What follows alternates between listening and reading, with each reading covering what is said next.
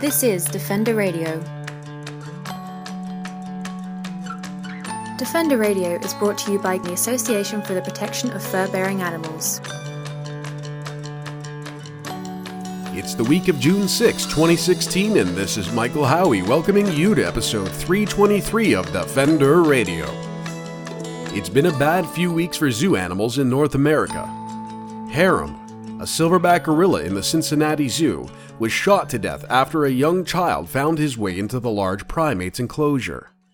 Rebel, a gray wolf at a Wisconsin zoo, was killed so he could be tested for rabies after a child was bitten on the fingers through a fence while in a restricted area. And at a small petting zoo set up for children in Ontario just this past weekend, animals were left without shelter or water on a sweltering summer day. As the harsh reality of life in a zoo has started settling upon the North American pop media psyche, familiar questions have started arising. Do animals belong in zoos? Are zoos really helping to conserve endangered species? And how else will children learn about these animals? We don't have the answers to all of these questions. Really, we just have more questions.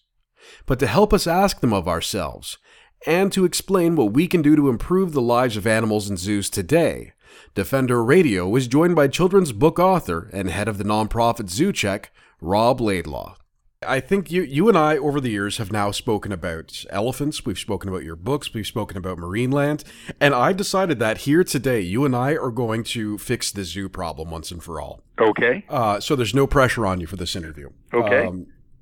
So let's talk a bit about, I guess, what Zoo Check does in this realm, because it's one of these things where I think everybody has been an expert on zoos, on wildlife, on parenting, on pretty much everything as a result of the slew of recent incidents. So where does Zoo Check kind of fit into this realm of wildlife policy, exotic animals, and so on?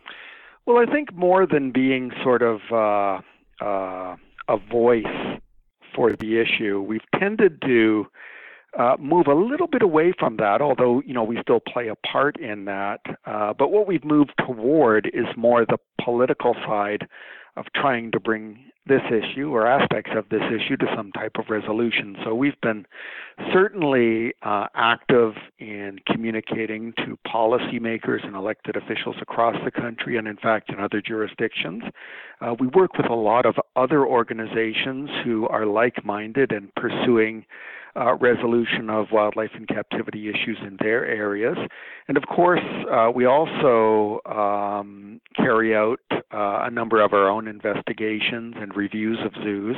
And while in the past most of those were made public, these days we tend to produce a lot of materials that go to official agencies and only become public after the fact. So we're still continuing to do a lot of the things that we did in the past, but I think we've become a little bit more sophisticated in our approach and in the politics of what we do.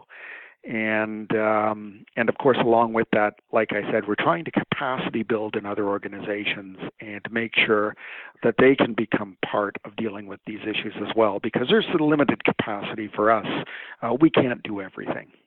Yeah, and in fact, we get calls every week, usually multiple calls from people, not only in Ontario, but in other parts of Canada, the United States, and even overseas. And all of them are wanting help with those issues. Just this week, we've had already requests from British Columbia, from Dubai, from Japan, and other areas. So it seems like there's an endless number of people that are concerned, many of them wanting to work on this, that are seeking advice or help of some kind. So yeah, it's almost impossible to keep up with it all, but we do our best.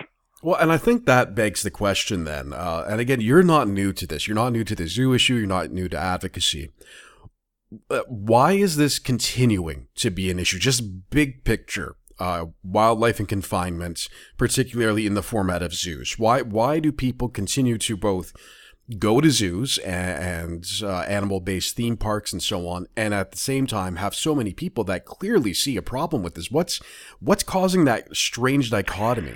I think it's multifaceted, but certainly the zoo industry, or at least the so-called better parts of the zoo industry, have had a multi-decade head start in establishing their message and in entrenching it both culturally and politically. So it's only been the last about 15 years or so, and more vigorously in the last 5 years, that the whole idea of zoos, not just the ones that are obviously the worst of the bunch, but even the so-called better zoos, it's only been in the last 15 years that what they do, how they operate, what they say is being challenged. And I think it's going to take time to dismantle the arguments that they present, and they are being dismantled right now. And it will take some time to erode that entrenchment in culture and politics. We see it happening. A lot of people may think, oh, nothing's happening, it's taking so long. But we actually see it happening bit by bit by bit. It's very incremental. One of the things we have seen is not only changes in policy and law in different jurisdictions, both in Canada and elsewhere, but we've certainly seen a massive increase in empathy and concern in the public consciousness.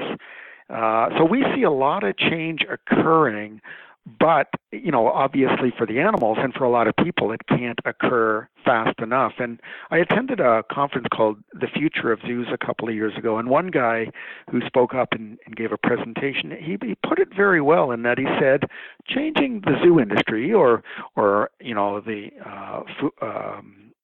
farmed animal industry or laboratory animal science industry, these are very much like trying to change the course of the world's largest ocean liner.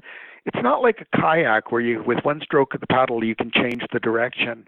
It's more like an ocean liner, these industries, where, the change and the turning of direction requires many, many, many kilometers. So, we've started that curve on many issues, including wildlife in captivity, but we're sort of still at the beginning, maybe the first 20-25% of this issue. I think we've got a long way to go.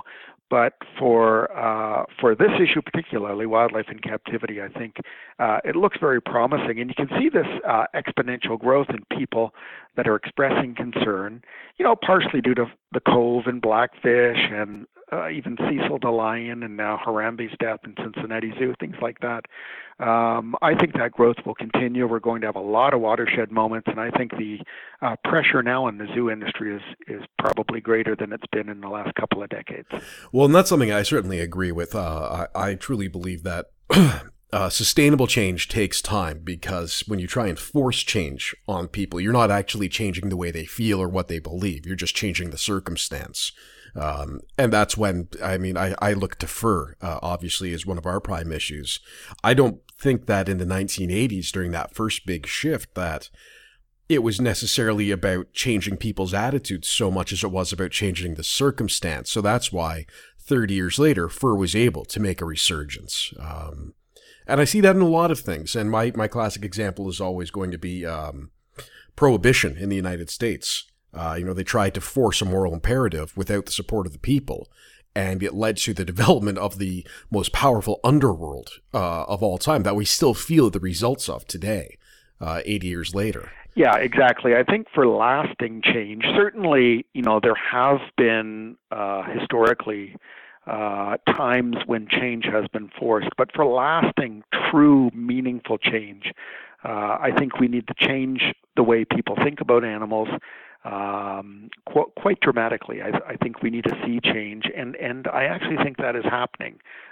We certainly, as I said, see it manifested in many different ways. Well, this is, again, something that I find interesting, and this is maybe, almost sort of get in early, is the crux of what we're going to be talking about, and what we have talked about is the points at which the change begins to happen. Because you look at...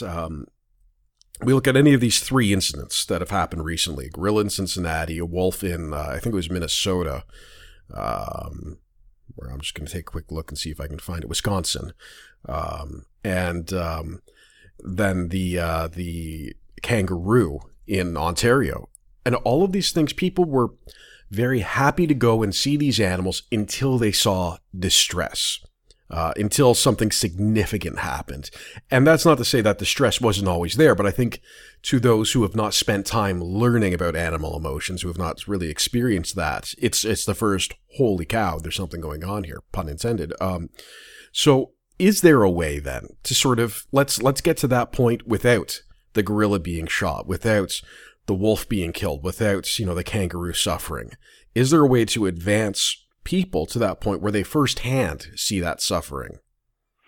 I think there is, but it is a long, slow process. I think we've certainly seen a change in perspective on the part of many people through the influx of new science. So in the past, originally we had people like Ann Dagg studying giraffes and Jane Goodall studying chimps and Dian Fossey with mountain gorillas and, George Schaller with lions. And, some of those original people who went out to study these animals brought back all kinds of information that started to change people's perspectives about these animals. I think, the numbers of people who followed in the footsteps of those people I mentioned are huge. And now we have people studying everything from octopus and fish to other kinds of large mammals. And I think the science, to a certain extent, is driving some of the change. People now have a better understanding than they did in the past as to how some of these animals actually live, how endangered they are, primarily through the activities of humans, what their lives should be like. And I think more and more people, or certainly more and more people I encounter, are applying what they've seen and learned from science to the situations that they encounter in their daily lives. And of course, a lot of the science is coming through popular media, so radio shows, the internet, television, documentary films, and all of that. So I think that's leading to change. I think also the exponential rise in the number of animal groups has helped quite considerably as well. We're seeing in China now this massive increase in the number of animal welfare groups that are starting to get the message out there in China about bile bears and dog meat and creatures like that. And I saw that here in Canada and in the U.S. when I started. In terms of sort of the progressive advocacy type of animal organization, in North America, when I started over 30 years ago, you could probably count on the fingers of both hands the numbers of groups, but the last count I heard was there's now between 8,000 and 10,000. And, I think there's so many things that are driving change. I think it's occurring. Of course, as I said previously, it can never occur fast enough for the animals that are being neglected or abused or exploited right now. But it is occurring, and I think it's gaining steam. Well, and something I wanted to ask you, specifically you, because again, of your interesting background and the fact that you've been writing children's books and all of this, is as these conversations happen, and I know you've seen some of them, and as you said, you've been very busy trying to keep up with just what's happening locally, let alone what's happening internationally. But as you know, everyone has become a parenting expert. Everyone has become a gorilla behavior expert. Everyone has become a zoo exhibit expert on Facebook, on Twitter, in the media. And it seems that the issue itself is frequently being watered down by trying to assign blame, by who is more right or more wrong. How do you advise when we're having these conversations, whether it's sitting next to each other at a bar, at a conference, around the dinner table, or on Facebook, unfortunately, how do you think we need to be having conversations when tragedy does occur, when we're looking at these incidents individually? Yeah, I would agree that it's not productive a lot of the time to try to assign blame to a particular person, whether it's parents of a child or even to a zoo. What I like to point out to people is that 99 times out of 100, when you're looking at the wildlife in captivity industry, these people who operate zoos or wildlife displays or who take animals out on mobile presentations or whatever, they're only doing what they're allowed to do. And I think most of the blame really lies at the foot of government. Government are supposed to protect the interests of people, of course, health and safety and all of that. And there's also incumbent upon governments, because animals are of value to people, to protect animals. And many have actually said that they want to do that, and it's articulated in certain policies and laws, although not nearly enough. So I always like to point out that instead of assigning blame to this wide range of interest parties, assign it where it really is most important, and that's at government, because too often government gets off the hook when people engage in these debates against a zoo or against a private individual for not controlling their child. A good example is here in Ontario. I really admire all the people who go down and protest at Marineland, but I have no doubt in my mind that every time people congregate in front of Marineland, the government is breathing a sigh of relief and rubbing their hands with glee, and they're just glad that the protesters are not at their doors. They're the ones that are responsible. So I think in all of these things, rather than assign blame, at least in most cases, we have to look at who's allowing this to happen and try to deal with that side of things, because a lot of these people, like I said, they're only doing what they're allowed to do. And I think that really sort of fades into something you already said, which is dissembling some of the myths, I would call them, of why zoos are necessary. And this is something that you and I both deal with. Anyone involved in wildlife advocacy of any animal advocacy of any kind will deal with is all of the yeah, but and what if arguments. And I think the biggest one right now, and I know you and I have spoken about this in the past, or I might have just heard you speak about it at a conference, but is the entire endangered species thing, that zoos are necessary because they protect endangered species, and that's good. But when we actually start to talk about that in depth, the argument is almost a straw man. I mean, they're holding up this endangered species card, but there's no depth to it. So, in the case of a gorilla, is a zoo helping endangered species by having him in their, in confinement? Oh, absolutely not. There's no intention or plan or capacity to ever introduce gorillas back into the wild in any meaningful way. I would say when you look at the whole argument about conservation by zoos, and typically what's presented to the public is this notion of a zoo as ARC, that they will breed animals, usually endangered species, and the impression that they give is that they will then take the offspring of a founder population and repopulate the wild, or certainly replenish diminished stocks of animals in the wild, these threatened or endangered species. But when you examine what they say in detail, you find that that's largely a mythology, and that in fact most of the breeding programs, they have inherent challenges that make them pretty much ineffective in doing what they're supposed to do. And most of the breeding programs have no intent nor any mechanism for ever putting animals back into the wild. And that's why when you sort of survey what zoos claim around the world, you find the same few species, like Przewalski's horse, like Vancouver Island marmot, like black-footed ferret, California condor. There's about 15 or 20 species that every one of the 10 to 12,000 zoos in the world shunt out time and time again as a rationale for their existence, saying, look how great we are. Recently they added Wyoming toad and a couple of others. But you don't need zoos to do that. And in fact, you could do it far cheaper and more effectively in other kinds of facilities. So the record with regard to, repopulating the wild or the reintroduction of endangered species from zoos is pretty much and could fairly be characterized as an unmitigated disaster. It's largely a myth. It doesn't happen. They have no intention of doing that. And this is articulated now in the academic literature, if you read the books from the actual animal welfare scientists and conservation biologists in the zoo community, you will find it's not just people like me saying that.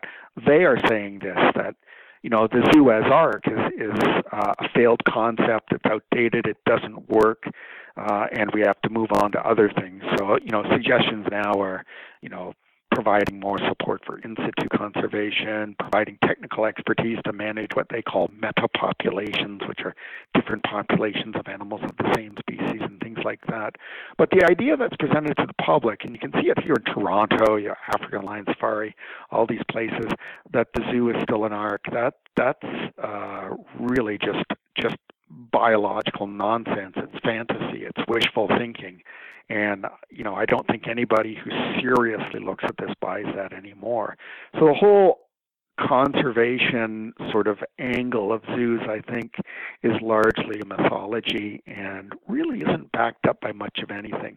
And if you actually look at the funding for in situ conservation by the zoo community, you'll find that it's negligible at best. So there was a New York Times article a couple of years ago that said it was 1% or less than 1% of AZA Zoo's annual operating budgets that went to conservation. It's less in most Canadian zoos, and for many zoos, it's actually nothing. There's only a handful of zoos out of the 10 or 12,000 in the world that actually provide anything substantive for in situ conservation. So the whole idea of conservation of animals through captive breeding or zoos supporting conservation in the wild, it's really a lot of nonsense when you look at it in detail. And I guess I need to ask you, what about the children? And that's, we laugh, but that's, I think, maybe what could be at the root of a lot of this. I think back the last time I was at a zoo, and I was talking about this with someone on Facebook somewhere. The last time I was at a zoo as an adult was probably around 10 years ago, before I knew better. And I don't remember a lot from the visit, but I do remember a male lion who was at Toronto Zoo, standing up, stretching, and roaring. And it wasn't a big one, but you feel it in your bones. It's an impressive thing. And I've since, I've got some of the DVDs and Blu-rays from BBC and Disney about all these animals, but nothing quite compared to that feeling. And I still remember it. And sort of taking from that admission that everything I've experienced outside of the actual being near that animal, while incredible and majestic, nothing quite compared to that same sensation. And I think a lot of people look and they say, well, I want my children to be able to experience that. I want my children to see these animals that they'll otherwise never see outside of a television or a book. And as much as it's frustrating, I think it's a valid initial argument. But how do you respond to that? I mean, how do you sort of say your kid's not worth it? Or do you say it more politely than I would in that regard? Because again, I can admit that the feeling of being near the animal made a difference. Well, I think there are a number of different responses. My first response would be that as entertainment facilities, I think, they do a good job. I think members of the public, whether they care about animals or not, can go to the zoo and have a nice day out and be entertained. Usually they move through the zoo in a TV clicker style, running from one cage to the next, looking at animals. If an animal isn't doing anything, especially kids, they'll quickly move on until they find an animal that is doing something. So as entertainment and entities, I think they work. But that's not what zoos say they are. They say that that's sort of an ancillary purpose, that their real purpose, and they increasingly articulate this in their promotional materials, is conservation. And when you look at those claims, and then you look at who they're directing their message to, you find that it is largely kids or families with young children. And you have to ask, if this is a conservation institution and that is their primary audience, well, what what is happening? What is the conservation outcome? What are people learning? And what you find is they're not learning much of anything. They're not retaining any information. The studies show that. What information they do get is soft-pedaled about conservation. There's no sort of hard-nosed reality-based messaging. It's usually simple factoids about animals that anybody could pick up in a children's book or by Googling for 30 seconds. So you don't get much in the way of education occurring. And then beyond that, and perhaps more importantly, you get no behavior change. So people don't go to the zoo and learn a lot and then go home and change their lives so that it benefits animals. They don't do that. There's no evidence whatsoever that occurs. So you have to then say, well, they're an entertainment institution, but they're not really a conservation institution because there's no outcome.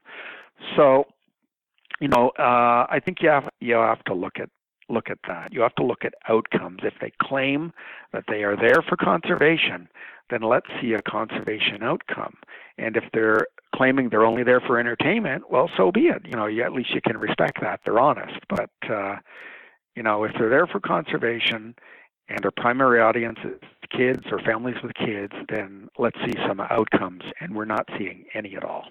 Well, and I'm curious too then, on that same note, something we've been seeing more and more of is and for a while it was hashtag bear selfie, but it's all kinds of animals realistically. And I'm wondering if this is almost a spin-off of what we have taught people because of zoos. We've taught them that animals are there for us to look at, and they are there for us to enjoy in that sense. And we're seeing people in Yellowstone, it seems monthly, they have a case of this, of people inappropriately approaching animals. There was a case in BC where someone was hand-feeding rice crackers to a black bear on the side of the road while filming it. And I think, the combination of mobile technology, so, anyone can do this now, whereas even 20 years ago, you had to know your way around a camera. And then do you think that we taught people that animals are there for us? And again, that's kind of, the other part of that, feeling the lion roar thing for me. The recognition of that I think that even while recognizing that my thinking that is an indication that I have been taught that I am, I should be able to enjoy that. Yeah. Let me just get one point in that I didn't mention previously with regard to your earlier question, and that's for children looking at animals. That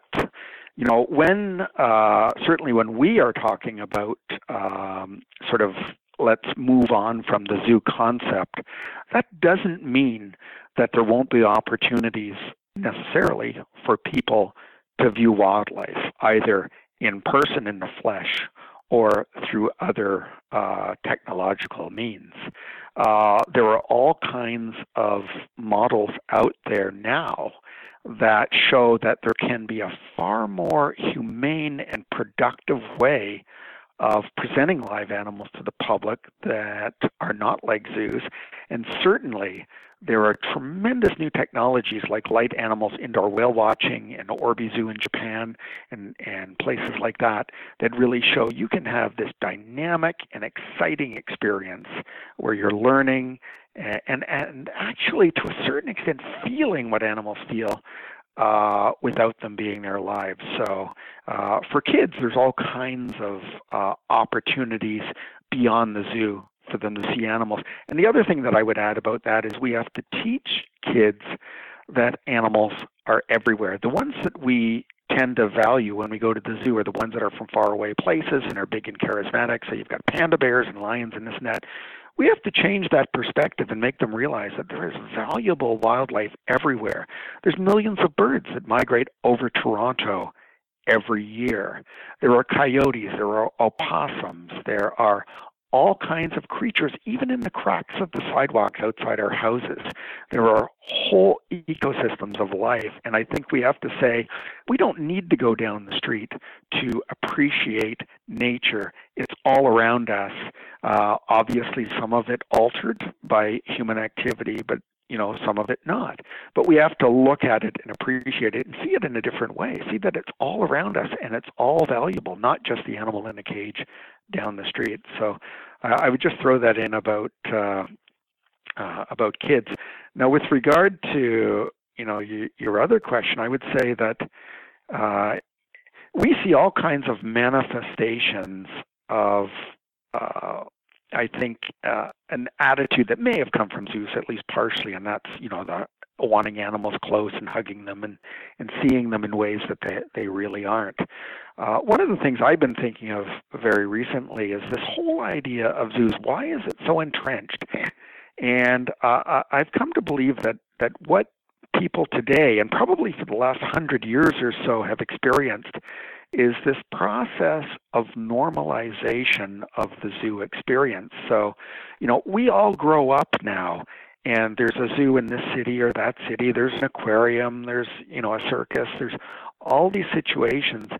And to us, because we see them from the time we're young, unless we're particularly empathetic to animals, this is the normal course of affairs. It is normal to have the elephant in the pen down the street or the lion in the pen down the street.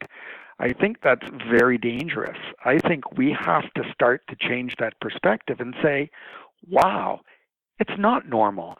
It is completely abnormal. It's weird. It's unusual. It's stupid to have the elephant in the cage down the street or the lion in the cage down the street. We have to see that as so profoundly abnormal and unusual and ridiculous that we don't accept that anymore. So I think what some people now, and it was really interesting in the last week with the Harambe death to see a lot of these ideas articulated in various columns and podcasts and things, where people are starting to question, more than just the care of the animal or the safety or this or that. They're looking at the big picture.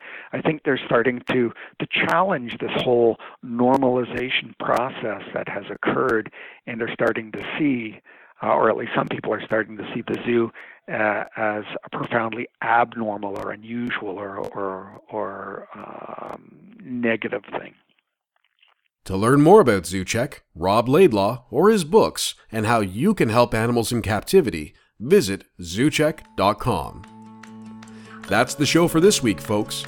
Until next time, this is Michael Howie for Defender Radio reminding you to stay informed and stay strong.